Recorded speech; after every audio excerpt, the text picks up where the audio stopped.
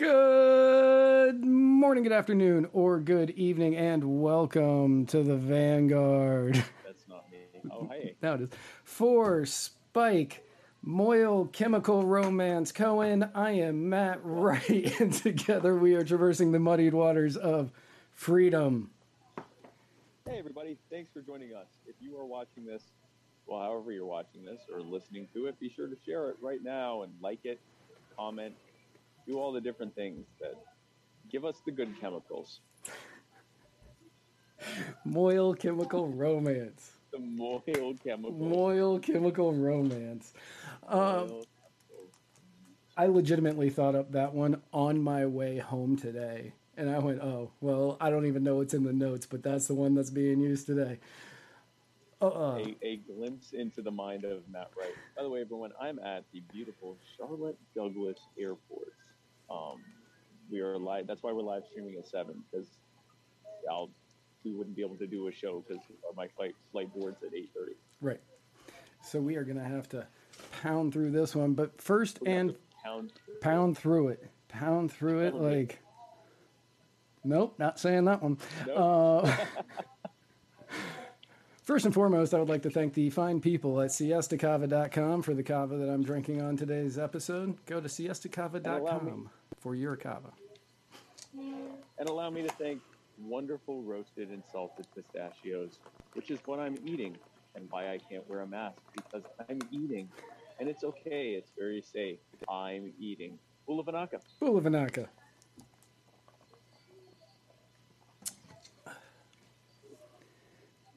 Right before doing a long show, let's eat some pistachios. Today's episode is brought to you, of course, by the Libertarian Party Waffle House Caucus, the fastest growing waffle-based caucus in probably any party anywhere. Probably. And if you want to become a full-fledged voting member of the Libertarian Waffle House Caucus, all you have to do is go to muddiedwatersmedia.com/store and buy yourself either a Waffle House button or a Waffle House t-shirt, a Libertarian Party Waffle House Caucus t-shirt, and you will be a full-fledged voting member. Voting member. This episode is also brought to you by Black Organic Coffee, the greatest cold brew coffee to ever be horrifically misspelled. That is blvckbrews.com. Use checkout code MW for free shipping.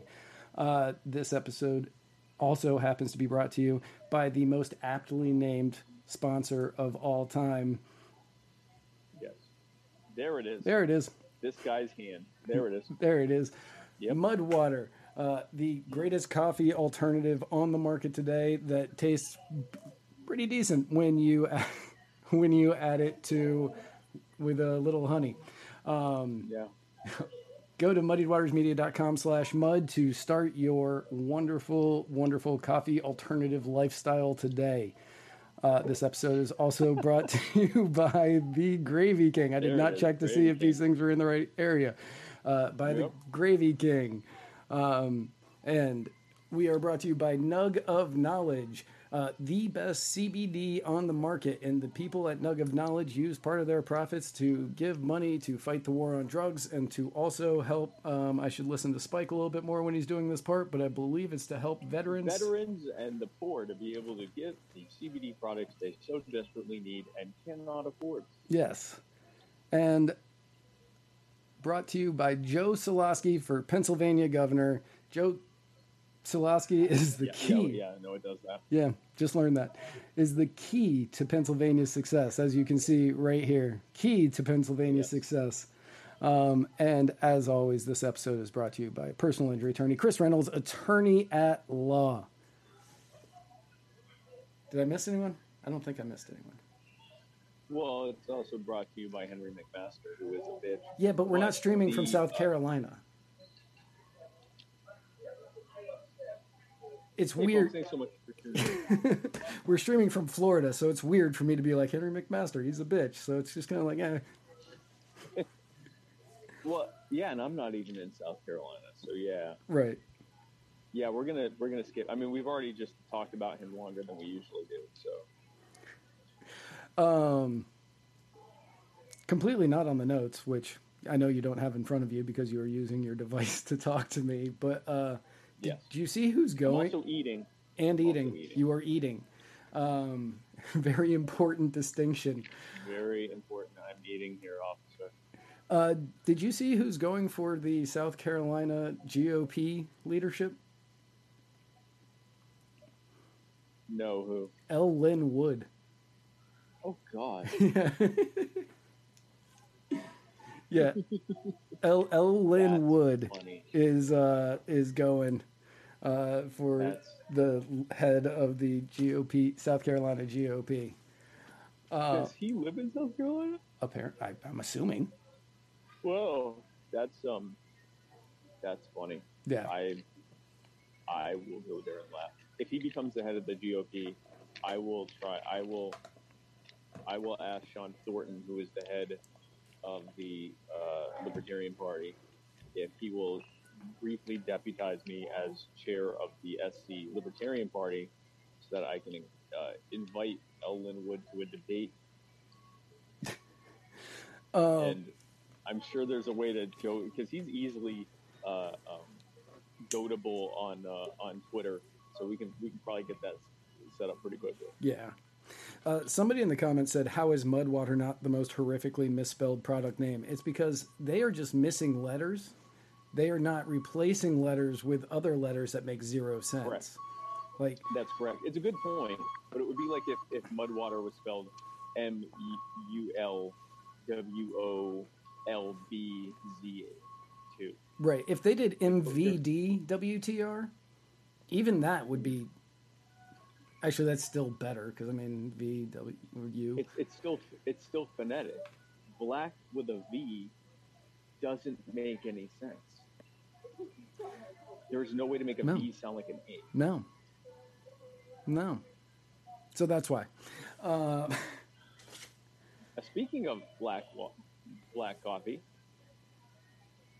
Yes, I was like, how does that work? Speaking of black coffee, it is now time for the Cold Brew Black Organic Coffee Cold Brew Caffeinated Rapid Fire segment.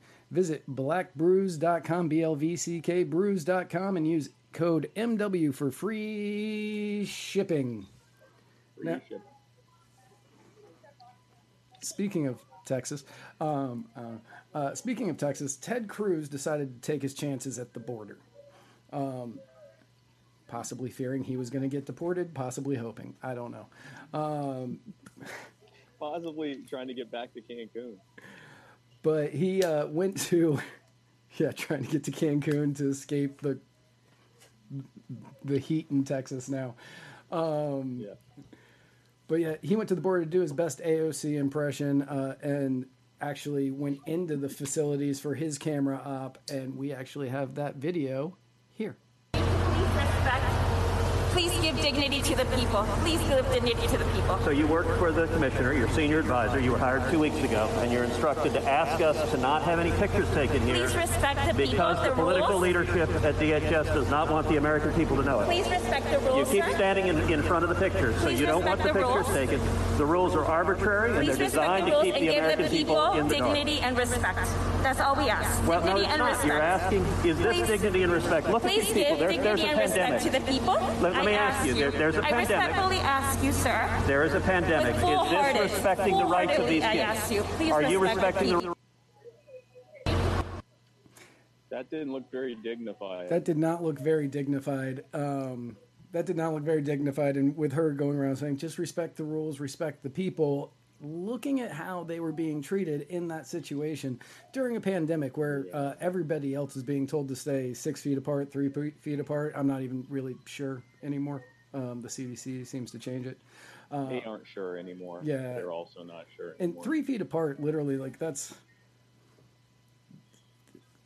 like 1 arm length away. It's not socially distancing. If you're not staying 3 feet away from other people, then you're probably like a prick because, no one wants you that close to them, for longer than a few seconds. And only then for an actual reason. Like 3 feet of social distancing is not social distancing. It's get out of people's faces. Right. But putting aside the fact that this is Ted Cruz, who is hyper partisan, and who, when these types of things were happening under Donald Trump, he had Crickets. absolutely no problem with it. Crickets. Would explain all day long why it was great. That video, first of all, is that, I can't really tell. Is that like, what is the plastic bags? What are those on the floor? So it looks like the space blankets kind of things is what I was thinking. Let me pull that back up. No, not that one. That one. Please respect. Please give dignity to the people. Please give dignity to the people. Yeah, those are people lying on the floor underneath those blankets. Those are people lying on the floor. Wow. Yeah, those are people, like, I watched it a couple of times yesterday to try to get an idea of what was going on. But yes, those are people lying on the floor underneath what look like those space blanket kind of whatevers. So during a pandemic, the Biden administration, the federal government, has migrants lying in enclosed areas on the floor. It looked like, now that I realized I was looking at people on the floor there, that's hundreds of people. Yeah, that's a lot of people. That definitely aren't, forget 6 feet, they're not 3 feet, they're not 2 feet away from each other. No, we have to respect their dignity. What she's really saying is, please don't let the American people know that the Biden administration is apparently at least every bit as bad as the Trump administration is when it comes to how they treat migrants. Right. Yeah, you need to treat the president with dignity and respect, not the people that we have just lumped in here as though we are stacking bodies. Yeah. Well, big shout out to Zodiac Killer there for letting us all know what's going on. Thank you for letting us know what we already knew was happening, but right. Getting us video evidence that it is going on. It's pretty cool. Thank you for that, Ted. That'll do, Pig. Speaking of things that are going on during a pandemic, New York State is launching their Excelsior Pass app, which is an app where vaccinated people can show their QR code in order to gain access into venues like Madison Square Garden or Walmart. Oh, wow. Yeah. Madison Square Garden, Walmart. Or Walmart. So, hey, folks, remember when you were told that voter ID is bad because it makes it hard for people to be able to vote if they can't afford to get an ID? Imagine if someone said, oh, I don't know, you have to have a smartphone app to be able to go to Walmart. Would that make things difficult for the poor? Now, that's not only the only thing being, it's not only a smartphone app. Other things have been tossed out, and there is some people who are saying that putting an icon on people's driver's license or state IDs because, as according to Semarun Busser, the president and CEO of Appointment Scheduling and Booking Industry Association, that's about the only piece of authentic ID that we've got that's used relatively universally. Oh, that's funny. How about that? Yeah. So that's with no sense of irony. Now, interestingly enough, folks, no less than the World Health Organization came out saying that they actually don't like the idea of vaccine passports, precisely because it's going to make things difficult for the poor and entire countries that don't have any vaccination yet and can't afford it. You'll basically be segregating entire countries of poor people to die because they can't interact with the outside world in any substantive way. But don't worry, you can feel comfortable going to Target to pick up whatever the hell you're getting for, well, it's not your kid, you probably don't have any kids, but for your, for your nephew. Right. This whole thing about the vaccination passports, I am against them 100%. I don't want to be giving my personal medical information to just everybody who's saying that's saying I can't come into their store. Yep. And I know a lot of people are giving the argument that, oh, well, you have to give your vaccination records in order to go to school or in order to travel certain places. And I'm like, yeah, but that's not Walmart. That's not Walmart. That's not Publix. Also, you don't have to prove you have a malaria vaccine to go to Indiana. You have to have a malaria vaccine to go to countries a handful of countries where malaria is still common. So that would make sense. But for a widespread disease that we are increasingly finding out was not as deadly as they originally said it was, does not spread as easily as they originally said it did, and is still, yes, a very, very serious virus that we should take seriously, but is also endemic in every single country, to tell everyone that you have to get an smartphone app or have it stamped on your passport or whatever else to be able to go anywhere, but especially like you said, Walmart, school, or what about a shelter? What happens when when there's a hurricane and you can't get to a hurricane shelter? They won't let you in because you don't have your smartphone app available. And maybe you got vaccinated, but your smartphone is dead and all the power's out, so you can't charge your phone. How are they even going to verify such a thing? And you just gave Joel. You just gave Joel Osteen like his excuse next time around. Yeah, sorry, folks. They didn't have their passports out. Listen, this, if you combined inject this into your veins or inject this into your body with let me see your papers, with you have to be able to afford a smartphone, with everyone needs to be able to see your medical records in this universal app that certainly won't be a security risk. Combine all of those things and you've got this vaccine passport idea. It is a terrible, terrible idea. And again, the World Health Organization has said that it is a terrible, terrible idea. And yet, guess who's going ahead with it? The people that will call you a science denier if you say that this is a bad idea. Right. Now, in Florida here today, Governor DeSantis recently, he signed a executive order saying that there will be no vaccine passports allowed in the state, and that's whether it's. I'm half and half on it. Like if a private company wants to say you need to show me your vaccine passport to come in, fine, I'm okay with it. Do it, but.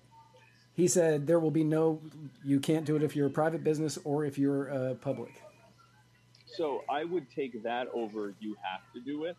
I would, yes. And I do think that I do think that this is going to end up becoming a litmus test for red states and blue states, whether it's mandatory or not allowed, instead of just allowing individual businesses and organizations to decide for themselves. But I will also say this. I think that, and we see this with big tech, when you see something that is being done by an ostensibly private actor, but it's being done under the threat of liability if they don't, with massive amounts of government guidance on what they must and must not do in order to do it, it increasingly becomes some kind of weird gray area between wholly private and wholly public. Right. It is why, as libertarians, we reject the idea of government getting involved in these things in the first place. But since they haven't not gotten involved in it, and since we are having to deal with it, we do have to answer this very sticky question, which is, do we want Walmart and therefore more than likely most other major chain brands telling everyone they can't go in unless they download the, My Vaccine app? And I can tell you this also, what about people like, people that have had adverse reactions to vaccines before and are advised by doctors not to get vaccines? What about people like me with autoimmune diseases who are concerned about the very real concerns of a brand new vaccine technology being used, the mRNA vaccine? Now, it may end up being perfectly safe. And, the very, very preliminary data has shown that there hasn't been any kind of increase in autoimmune activity for people with autoimmune diseases, but we're only a few months into this, and there are many, many perfectly understandable and valid reasons that someone would not want to get this thing. I'm not getting it. I am very much in the wait and see category, especially after I just spent the last year traveling across the country and was managed to be able to stay safe during all of that.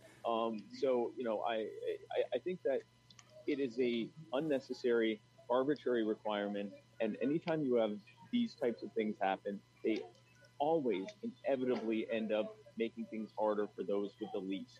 If you now cannot afford a passport or a smartphone, or if you now cannot afford an ID, because again, this was the whole reason why we didn't allow voter ID, people that can't afford IDs. Imagine a homeless person who doesn't have the means of proving their vaccination, whether or not they even got it, being unable to be able to actually prove it, not being allowed into a hurricane shelter. Yeah. Or it was brought up. or it was brought up in the comments, like homeless shelters or women's shelters. Like, imagine if you have a female who's at home, she's being abused, she wants to get out, she wants to go to a women's shelter, but the husband, the boyfriend, whatever, broke her phone, and they won't let her in, or doesn't allow her to get the vaccine.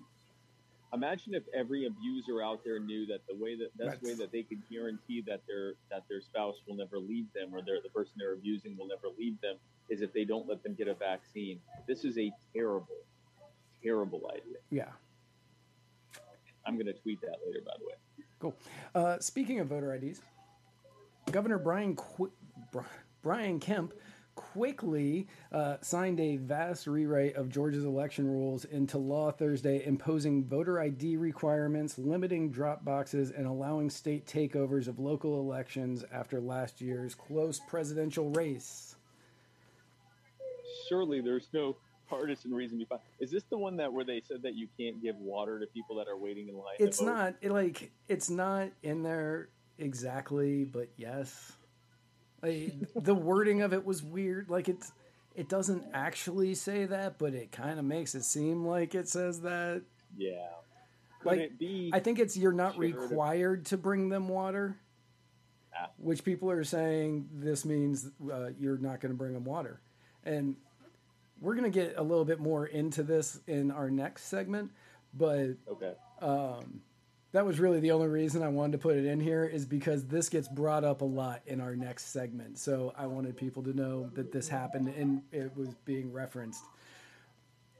But now, if you're one of the people that's concerned that the government won't give you water or won't allow others to give you water because the government is so racist that it wants to keep people from voting, this is definitely who you want to be in charge of deciding whether or not you can go to Walmart, right? And yeah, they're going to say, yeah, we're going to put in this icon on your ID so you can get into these places. You show your ID because, we all have them, but then they get mad about the voter ID law because not everybody can get IDs. Like, these are arguments happening the same week. The exact same week, these two arguments are going on. It's very similar to the people on the left saying, we need to we need to defund the police, which again, all for, and also only police should have guns. Yep. These two arguments are happening simultaneously by the same people. Zero sense of irony. Right. Yes. Not even a little bit. And I mean, that's just that. This is the weird backwards ass world that we are living in. Yes. And speaking of brought to you by wonderful pistachios, roasted pistachios, which I'm eating. I'm at the airport. And speaking of being nuts, Biden did a press conference last week. Yes. And I'm not going to lie, I watched this press conference multiple times because that's what I do. I watched this press conference multiple times, and I was not 100% sure if we were going to do a segment on it. And then I decided that, yes, we're going to do a segment on it. Yeah. So everybody who was a big fan of the idea of tuning in to watch a good sundowning last week, they had the ample opportunity on Thursday as Joe Biden held his first press conference as president. And not surprisingly, the media treated Joe Biden slightly differently than Donald Trump. Really? Oh, I know. Weird, right? I can't believe they did not give him the same tough questions and just vitriolic responses. But yeah, they treat him a little bit differently. And at one point, when asked about whether or not Joe Biden was going to run again in 2024, 60-something days in, they said, at this point, your predecessor had already announced his re-election campaign. And he goes, my predecessor? Yeah, I missed that guy. One of the reporters who was there said the reason that so many people were coming to the border is because Joe is a moral and decent man. She said many of them Did they see that video that Ted Cruz did? Hadn't come out yet. Yeah, came up and said, Joe Biden, a lot of people are coming to this nation because they believe that you are going to live up to your promises and that you are the moral and decent man, to which Joe equated to, I am the good guy or the nice guy, and they're coming because I'm the good guy, because I'm the nice guy, because it's yeah. No, he ran with that for like 4 minutes.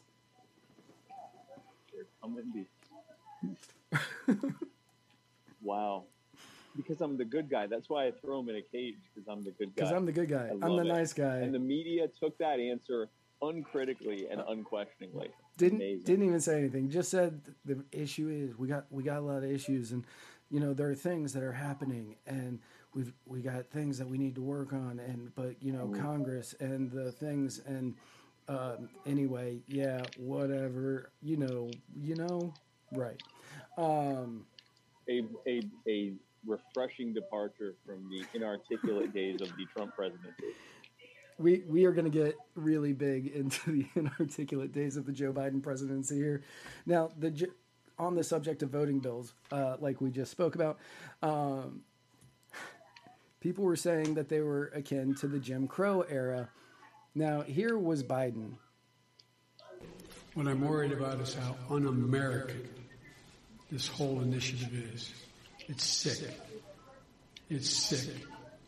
Deciding in some states that you cannot bring water to people standing in line, waiting to vote. No, that was not all of it. What I'm worried about is how un-American this whole initiative is. It's sick. It's sick. I made the wrong video. In that video, what it's supposed to say is, this isn't like Jim Crow. This is bigger than Jim Crow. This is like Jim Eagle.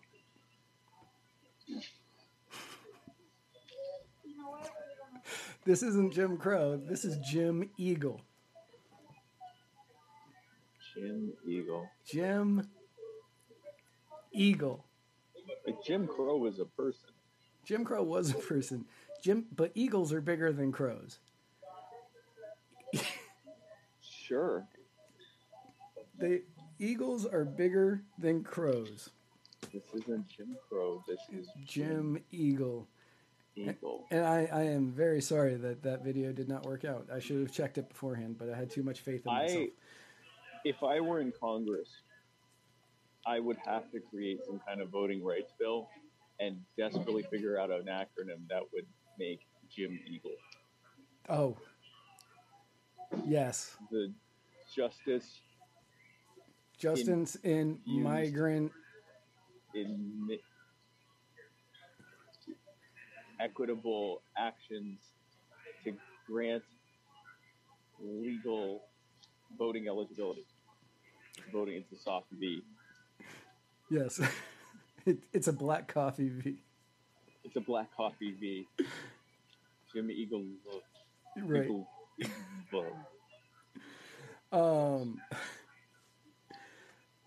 Now, after people were talking, like the Jim Crow thing's going to come up a lot. Just want to warn you all now. Comes up often. But not with vaccine passports, which vaccine passports actually didn't come up. Definitely could end up leading to some Jim Crow or at least Jim Pigeon. Right. Jim Finch. Jim Pheasant. Jim Turkey. The filibuster was constantly being questioned with Biden, and he decided to talk about the abuse of the practice of the filibuster. With regard to the filibuster, I believe we should go back to a position of the filibuster that existed just when I came to the United States Senate 120 years ago. 120 years ago. Oh, God. And that is that it used to be required for the filibuster, and I had a card on this, so I was going to give you the statistics. 120 years ago. Why are all of my videos too short? How do you accidentally say 120 years ago? 120 years ago, and then not immediately correct it? I really hope not all these videos are too short. But what he says there is, he says, when the filibuster first came in, between 19-something and 1971, motions to end the filibuster happened 58 times, but this practice is being abused today. Last year alone, I'm going to repeat that, last year alone, it happened 5 times that amount. Last year alone, it happened 5 times that amount. Who was in power 1 year ago? Who was using the filibuster to stop the people in power? There you go. He knows that this is going to be, like, he knows that his party abused it, and now he's trying to stop somebody else from abusing it. He said, you can't trust them to filibuster. Look at what we did. Look at what we did. Look what happened when we did that. That is incredible. In the same exchange, Biden said, Biden wanted to say how the filibuster had changed, and it's kind of like, man, I really hope this one plays all the way through. It's a lot like watching a drunk person tell you about their day. And in order to do that, in a 50-50 Senate, we've got to get to the place where I get 50 votes so that the Vice President of the United States can break the tie, or I get 51 votes without her. And so I'm going to say something outrageous. I have never been... I am so mad right now. I am so... What did he say? He says, we never get to the point where, like, nobody's going to say that I wasn't good at getting things done in the Senate. But sometimes when you have something that you care about and that's very near and dear to your heart, anyway, Chris. Wow. Yeah. Oh, so he did a... Oh, no. He sundown, like, there was, like, 3 back to back to back. And he just, in the middle of his sentences, he just lost it. Just completely gone. That is, like, prototypical dementia, where in the middle of something, you just kind of, like, well... and kind of just fade off because you don't remember, you don't just remember what, we all have times where we're talking and we're like, man, I forgot my point. But this is where you forget what's even happening. And you just need a minute and you go, yeah, what's your question? Like, that's, wow. I think that's outrageous. I have never been, nope. I don't know why all of those cut off early.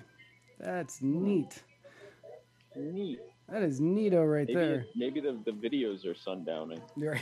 All of our videos are forgetting where they're supposed to end at the punchlines. Who edited these videos?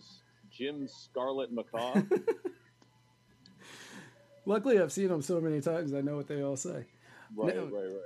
So later on, he was asked about the filibuster, and once again, something that was being compared to the Jim Crow era. Quick, it's a quick question. Regarding the filibuster, at John Lewis's funeral, President Barack Obama said he believed the filibuster was a relic of the Jim Crow era. Do you agree? Yes. If not, why not abolish it if it's a relic of the Jim Crow era? Now, that one was the whole thing. Now, what people seem to forget, and I'm going to apologize beforehand for the poor audio on this. This was the best copy I could find. But in 2005, when Barack Obama was a senator, he had a different tune, and he said this. People sent us here to be their voice. They understand that those voices can at times become loud and argumentative, but they also hope that we can disagree without being disagreeable. And at the end of the day, they expect both parties to work together to get the people's business. That version of what Barack Obama said in 2005 is really a throwback relic to the Jim Crow era. It really is. Now, he does go on to talk about why you don't want to get rid of the filibuster and why the filibuster is what protects the people out there who voted for the minority party. And he says, we need to keep this in here. It's very important. But now it's a throwback to the Jim Crow era, and we need to get rid of it. Right, until the Republicans are in office again, in control of the Senate again, and then it is the protector of our democracy, and they'll be making memes, comparing it to Jesus or something like that. This is classic partisanship. This is Ted Cruz being outraged about the conditions on the border when he was one of the ones calling for a massive wall and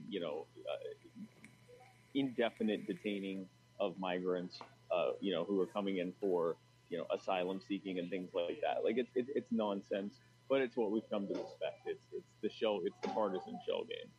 I'm wondering, I'm willing to bet that in Joe Biden's 50 years in the Senate or whatever, I'm willing to bet that at some point he said why the filibuster was good and why we needed to keep the filibuster. And I know that we've talked about this a lot and how, if we would have asked Joe Biden about some of the things that he is running on today, even 5 years ago, he would have laughed and said these are terrible arguments. They're straw man arguments, because he was much more together back then, he would have known what a straw man argument is.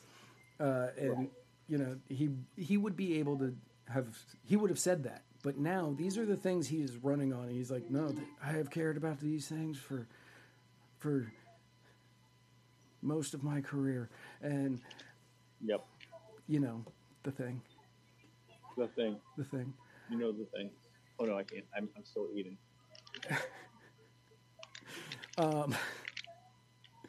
Now, I don't know if this one's going to play the whole thing, and I hope it does. But finally, when it came toward the end of the press conference, second to the last question, the reporter stands up and he goes, I know that you haven't really had a chance to talk about what happened in Colorado or Atlanta, and we want to know if you are going to follow up on your campaign promises. Whether or not you are going to get rid of, or if you're going to enact gun control, even if it's just ghost gun legislation or background checks or whatever. Now, if this doesn't play all the way through, I will have to take on gun control. Wondering if you've made a decision either about sending the manufacturer liability bill that you had promised on day one to Capitol Hill, or executive actions like going after ghost guns or giving money to cities and states to battle gun control. All the above. It's a matter of timing.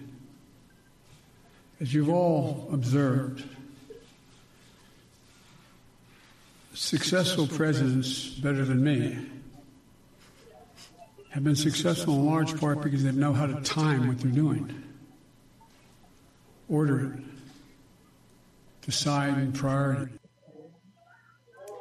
Decide and prioritize what it is that they want to do, which is why on Friday I'll be going to Pittsburgh to announce a massive bill that will help fix the infrastructure in this country that is needed so badly.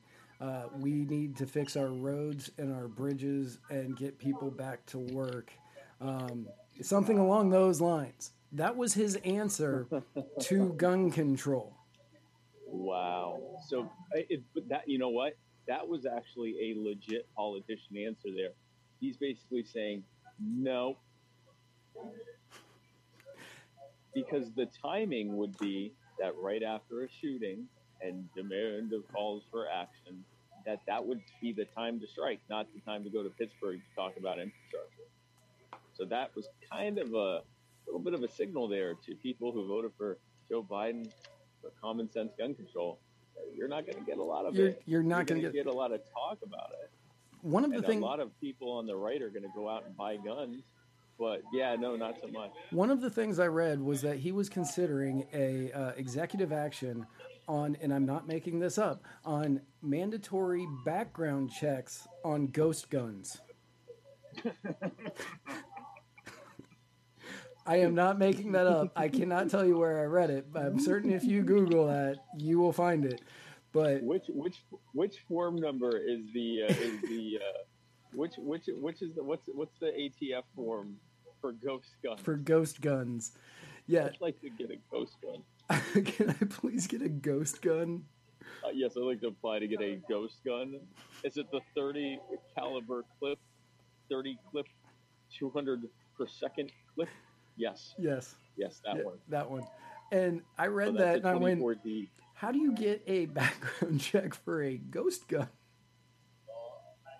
That's funny. It's a Casper the Friendly ghost gun. Oh, well, yes, that makes perfect sense.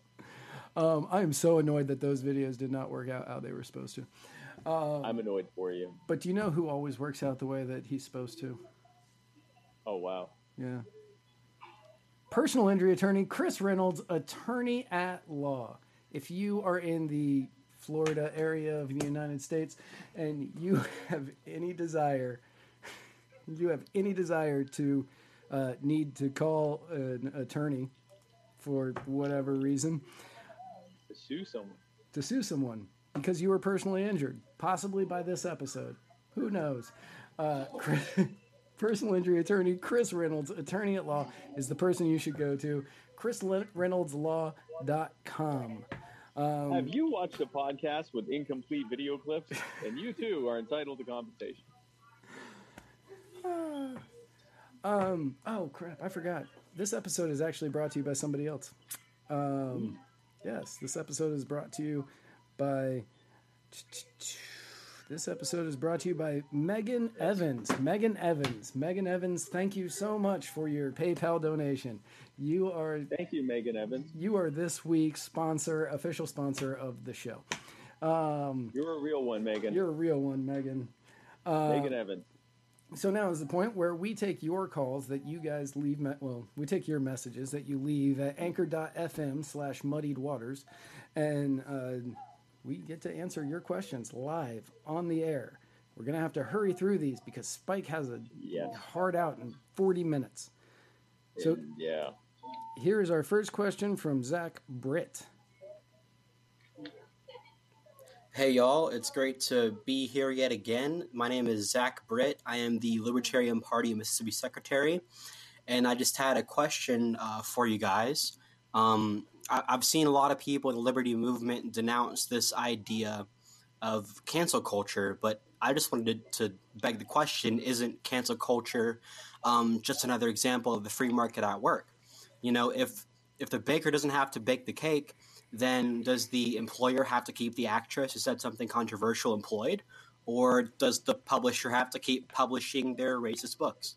I'd love to know what you guys think about the free market implications of the idea of cancel culture and how it could maybe be an extension of the doctrine of freedom of association. Thanks, guys. So, yeah, I mean, cancel culture in its strictest form would be an example of freedom of association. Now, we could dive into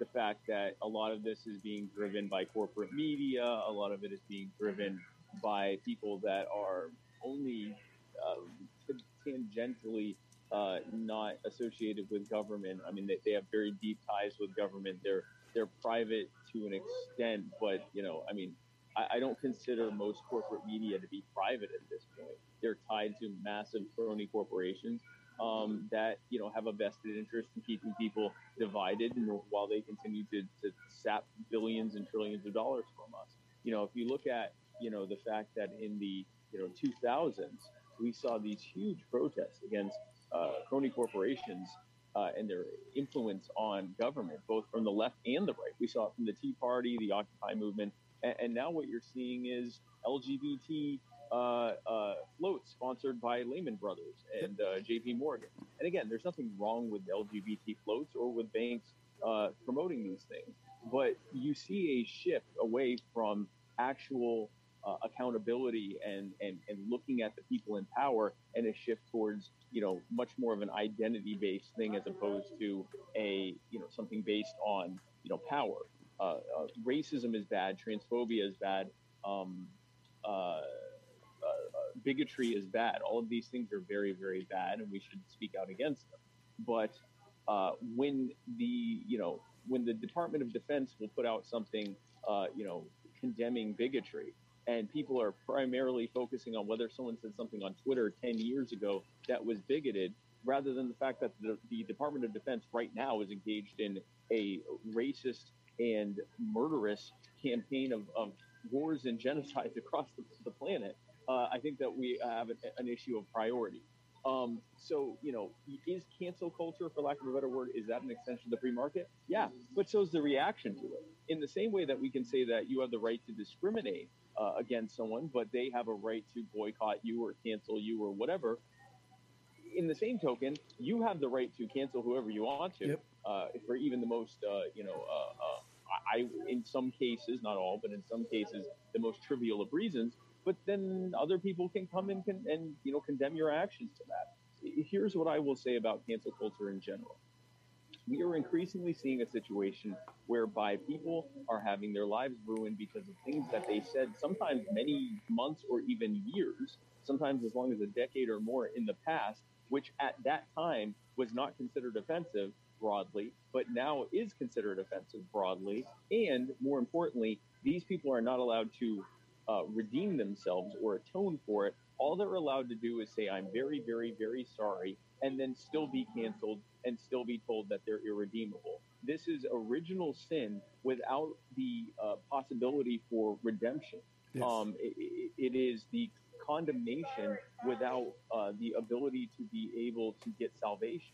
And I think that that's going to lead to bad things. So the short answer is, yeah, everyone involved is involved in free market association and disassociation, including the cancel culture people and including the people that are condemning the cancel culture people.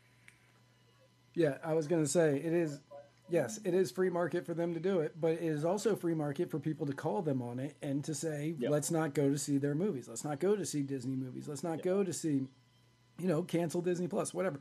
That is free market as well. Mm-hmm. And it's completely fine. Yep. If you have something that you believe in, whether it's part of the people who are canceling people, canceling people for what they've said in the past, or even what they've said last week, and you say no, you shouldn't be doing this. I'm not going to give you any more money. Both of those are free market interactions. Right. Exactly. Yeah. Disney choosing to cancel Gina Carano right. Is free market. That she said can do it. They didn't like, so they got rid of her. Right.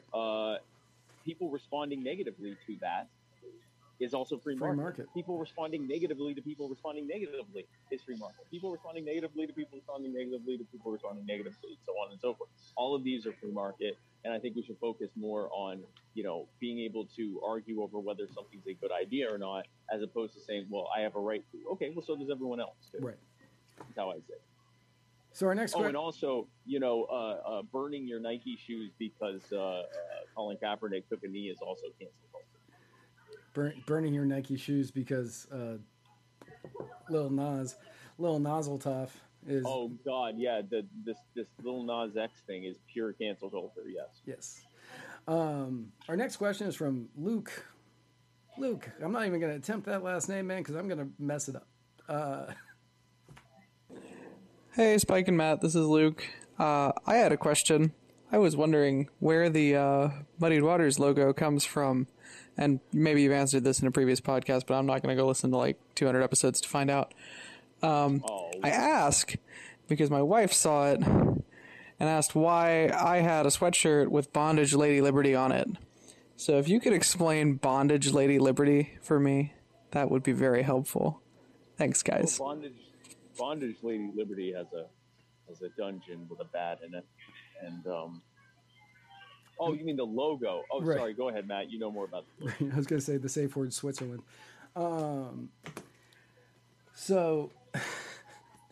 So the logo was written by a longtime listener who was listening from like episode 1, and his name is Kevin Nelson. He's a really good friend of mine, and he was listening to our show one day, and he drew something very similar to what this logo is now. And then he sent me picture of it.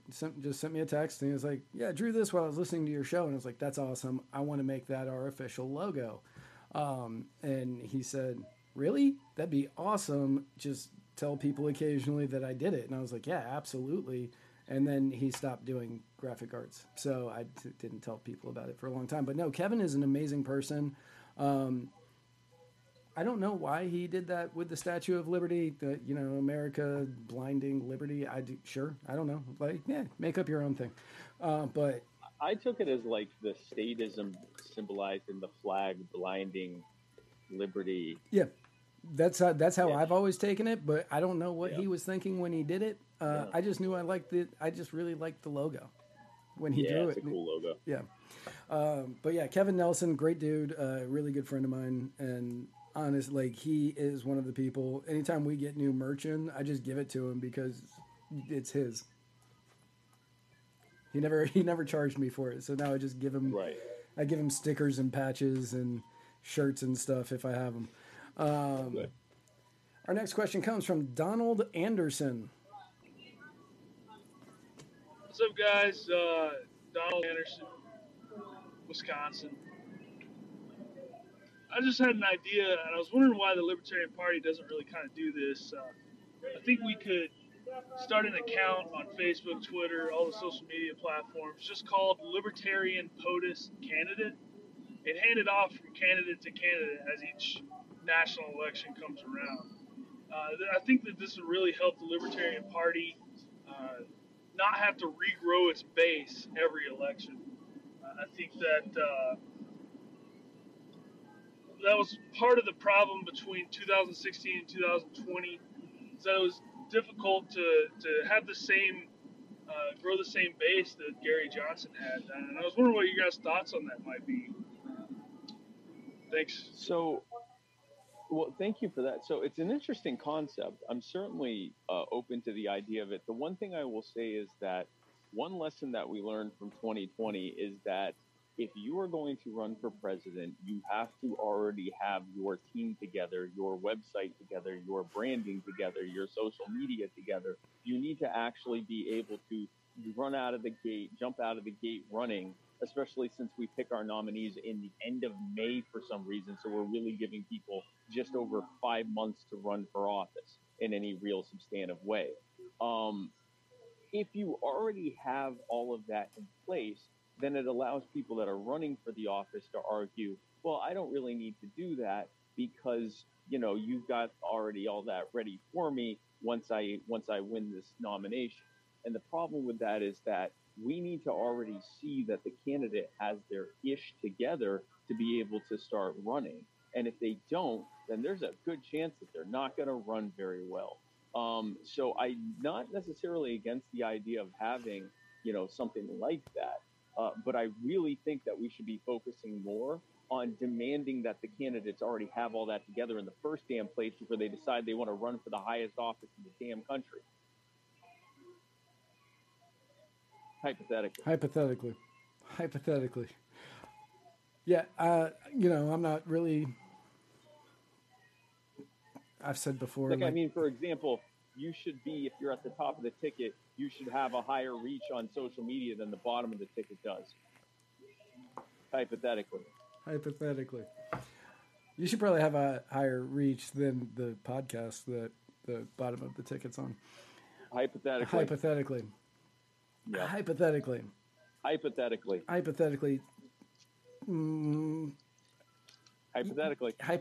Yeah, I feel like I can say this. If you're even the party itself, you should have a higher reach than the podcast that... Hypothetically. So, hypothetically. Listen, I've said this, Larry Sharpe has said this, many others have said this. If you want to run for the presidential nomination, in order for the delegates to even take you seriously, even look at you and sniff your way to begin with, you need to already have a fully developed team with a communications department, a financing department, a social media department, a media outreach department. You need to already have all that in place, and you need to demonstrate that you are adept in managing that team before you ever do it. You need to raise 6 figures before anyone even looks at you for the nomination. at minimum $100,000. I honestly say it should be more like $250,000. When you consider the fact that you're about to go up against people that have billions of dollars in funding, we need to be able to at least put millions together. Yeah. And it's going to be hard to do that if you've raised like 20 grand. And so you need to be able to raise more than that. You need to have all of your branding in place and all of your logos and stuff like that, so that we aren't waiting 2 months for have a logo and a website, hypothetically. And then also you need to be able to say that this is the only thing you are doing, and you don't have, a full-time job while you're running for the office of president, hypothetically. Our next question comes from Alex from Virginia. It's terrifying because you never know which one you're getting. Hello, Alex from Virginia, calling in on the personal injury attorney Chris Reynolds, attorney at law anchor call-in moment. I have a question today for the two of you. And lately there's been a lot of heat and clap back on really the global stage. And there's been a lot of arguments on social media, like there always are. But it seems more heated this time. And with temperatures and tensions rising, I want to know where you guys stand. Godzilla or King Kong? Thank you. Oh, Godzilla. Like, are you King Kong? Like, is it who do we want to win, or who do we think who do we think is going to win? I would assume it would be who do we think would win. Yeah, Godzilla. Yeah, Godzilla. Godzilla. Godzilla has. I want King Kong to win. I want King Kong to win, but he's not going to. Because I really like Kong on Skull Island. I like that movie. I did not like any of the Godzilla movies that have come out. No, the Godzilla movies are terrible. Yeah, they're garbage. I mean, the old ones are like cringingly good. Yes, but the new ones are cringingly bad. All of them from like 1998 on are not good. In any way. Matthew Broderick. Yeah. Pretending he's scared. Yeah. Yep. But yeah, Godzilla. Yeah. Godzilla. Yeah, Godzilla would win, but the people's favorite is King Kong, of course. Right. But yeah, no, Godzilla is definitely going to win. Right. Now it's time for our last question from laser legend himself, Matthew Hicks. Hey there, guy on left and Spike. This is Matt Hicks calling in on the personal injury attorney, Chris Reynolds, attorney at law, anchor call-in moment. Dun, dun, dun. So I was listening to the news earlier, and murderer cop Derek Chauvin, his legal team is trying to argue that while he was busy choking a man to death, he was distracted by the bystanders watching and videotaping and begging him to stop choking the man to death, causing him to accidentally choke him to death harder. I'm having a hard time with this one. Help me out with it. Hashtag Laser Legend. So I watched opening day, the opening arguments. I watched those yesterday, and I did not see today anything that happened today. So I had no idea about this. If that is actually an argument that they are putting forth. Like I knew what they were going to do. They were going to say he was on fentanyl and opiates. He was on fentanyl and opiates and methamphetamines, and he was acting erratically. And this isn't the first time that something like this has happened. He's had run-ins with the police before in the past, so it was regular behavior, and they knew that going in. And like I knew their arguments, but if one of their arguments is Derek Chauvin got distracted by the people saying, "Please get off of his neck, you're choking him, can he breathe, can you check his pulse?" Yeah. That is a weak argument. That's a really, really bad. Their only shot that they have is what they always do, which is character assassination of the victim. If there's any drugs in their system, claiming that it's the drugs that killed them and not the, knee on the neck, causing them to not be able to breathe, right? And all of that. I got distracted and oopsie daisy accidentally killed someone, and and my distraction was from someone saying, "Hey, you're killing that guy." That's a bad argument. That's a terrible. If it were anyone but a police officer, I'd say this guy's going to fry. Because it's a police officer, there's at least a 50-50 chance he's going to walk. Right. And it's very sad. I hope he doesn't, and I'm hoping that justice happens here. But yeah, that's a terrible. What a bad argument. That's a terrible argument. That's just terrible. I mean, honestly, you're arguing for a negligent homicide conviction there. Like if I accidentally kill someone and like legitimately accidentally kill someone, and I go, well, the reason I killed them was because I got distracted by someone saying, "Hey, you're killing them." That's not actually innocence. No, I mean, legitimately, that is kind of murder. I mean, it's admitting to minimum manslaughter. Yeah, that's still kind of manslaughter. Yeah. Right. I mean, or negligent homicide or something. That's still admitting to a criminal act that led to someone dying. Right.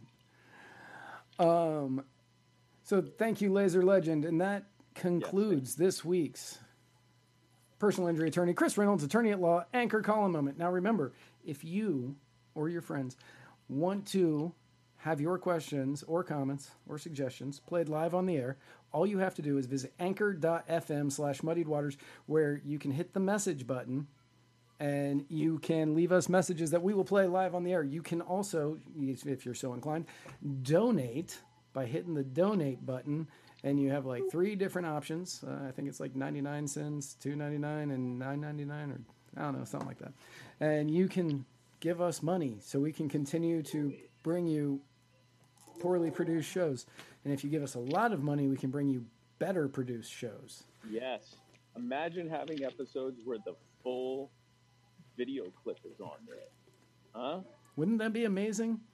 That can be yours if you give us. We got the exact amount of video clips that our money could buy.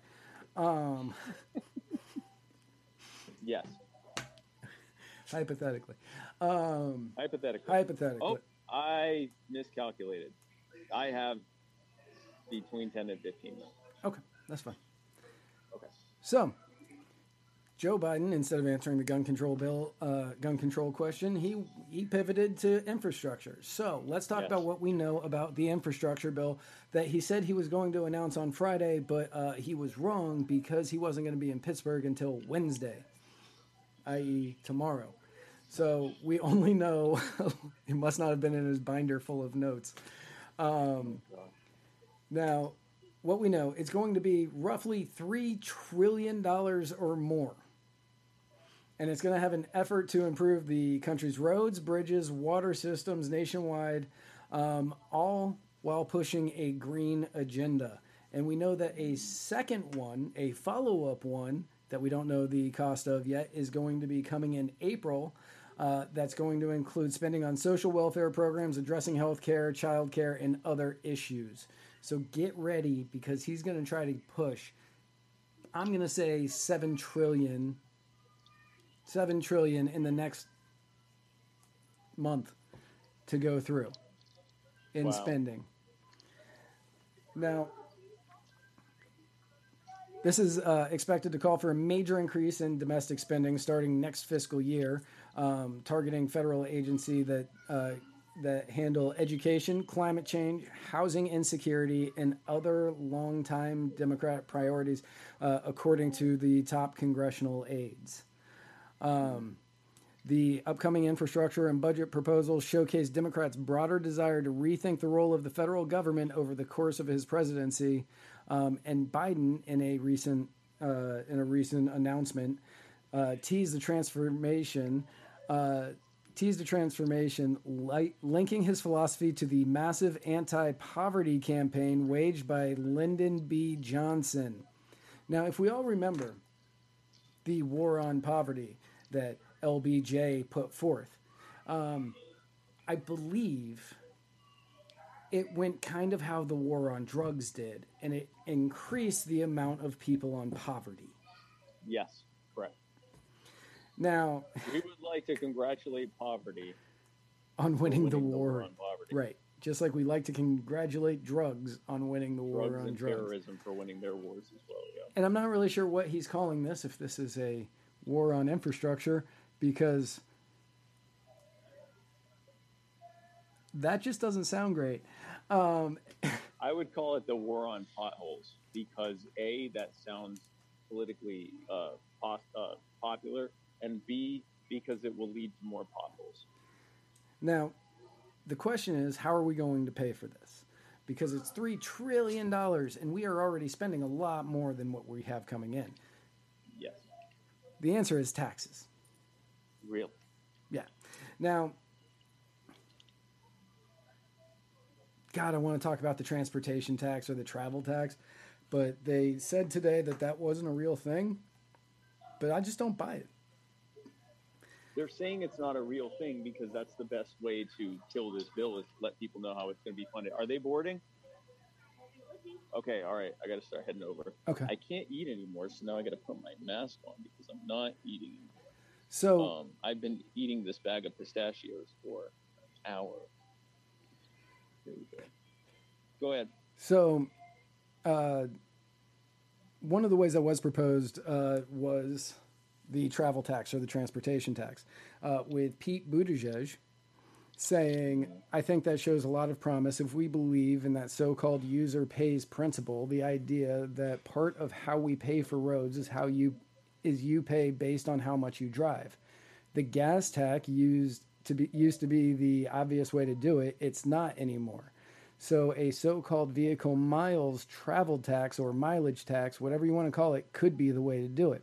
And the reason that they're doing this is because there are so many more electric cars on the road and so many more hybrids on the road that they're saying, yes, this is the easiest way to do it. We're just going to have to know your mileage, which means they either they believe you when you say how many miles you've traveled in a year, or they are going to be tracking your car. Yeah.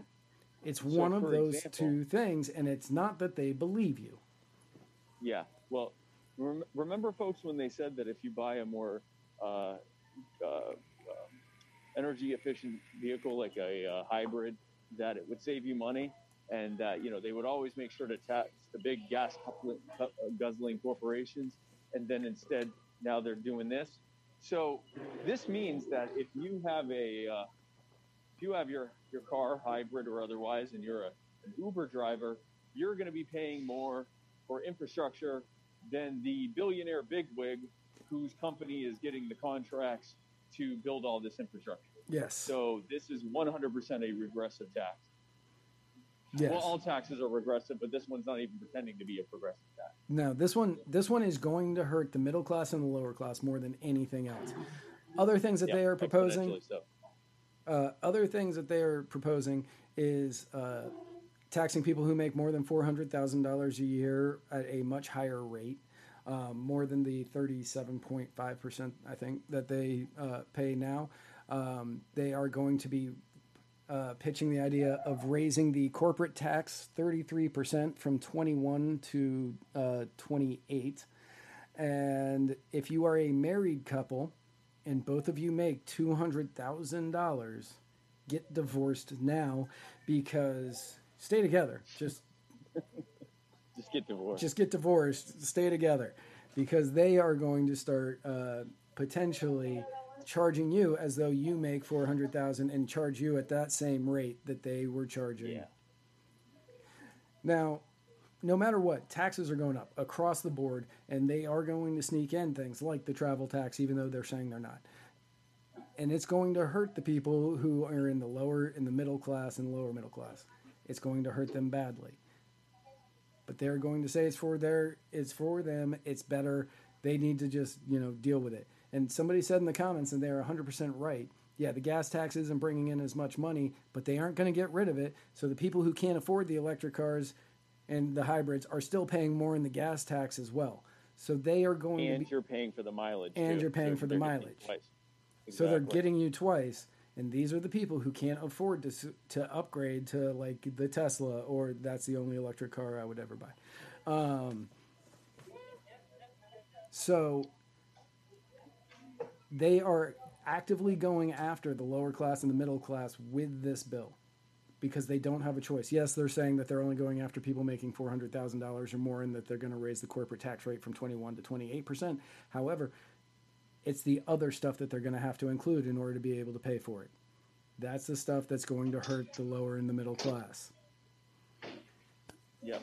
This is what happens every time. Yes. Anytime the government says we're going to spend a whole bunch of money, $9 for donuts, it is going to be paid for by the people who have the least, because that's what they always do. Right. And it's funneled to those who have the most, the contractors.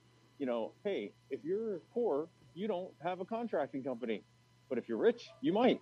And this is how all of these work. Every major government spending push is a act of wealth confiscation from those who already are in a tough place and handing it off to those who have the most. That's what they do every single time. And this transportation bill is no different.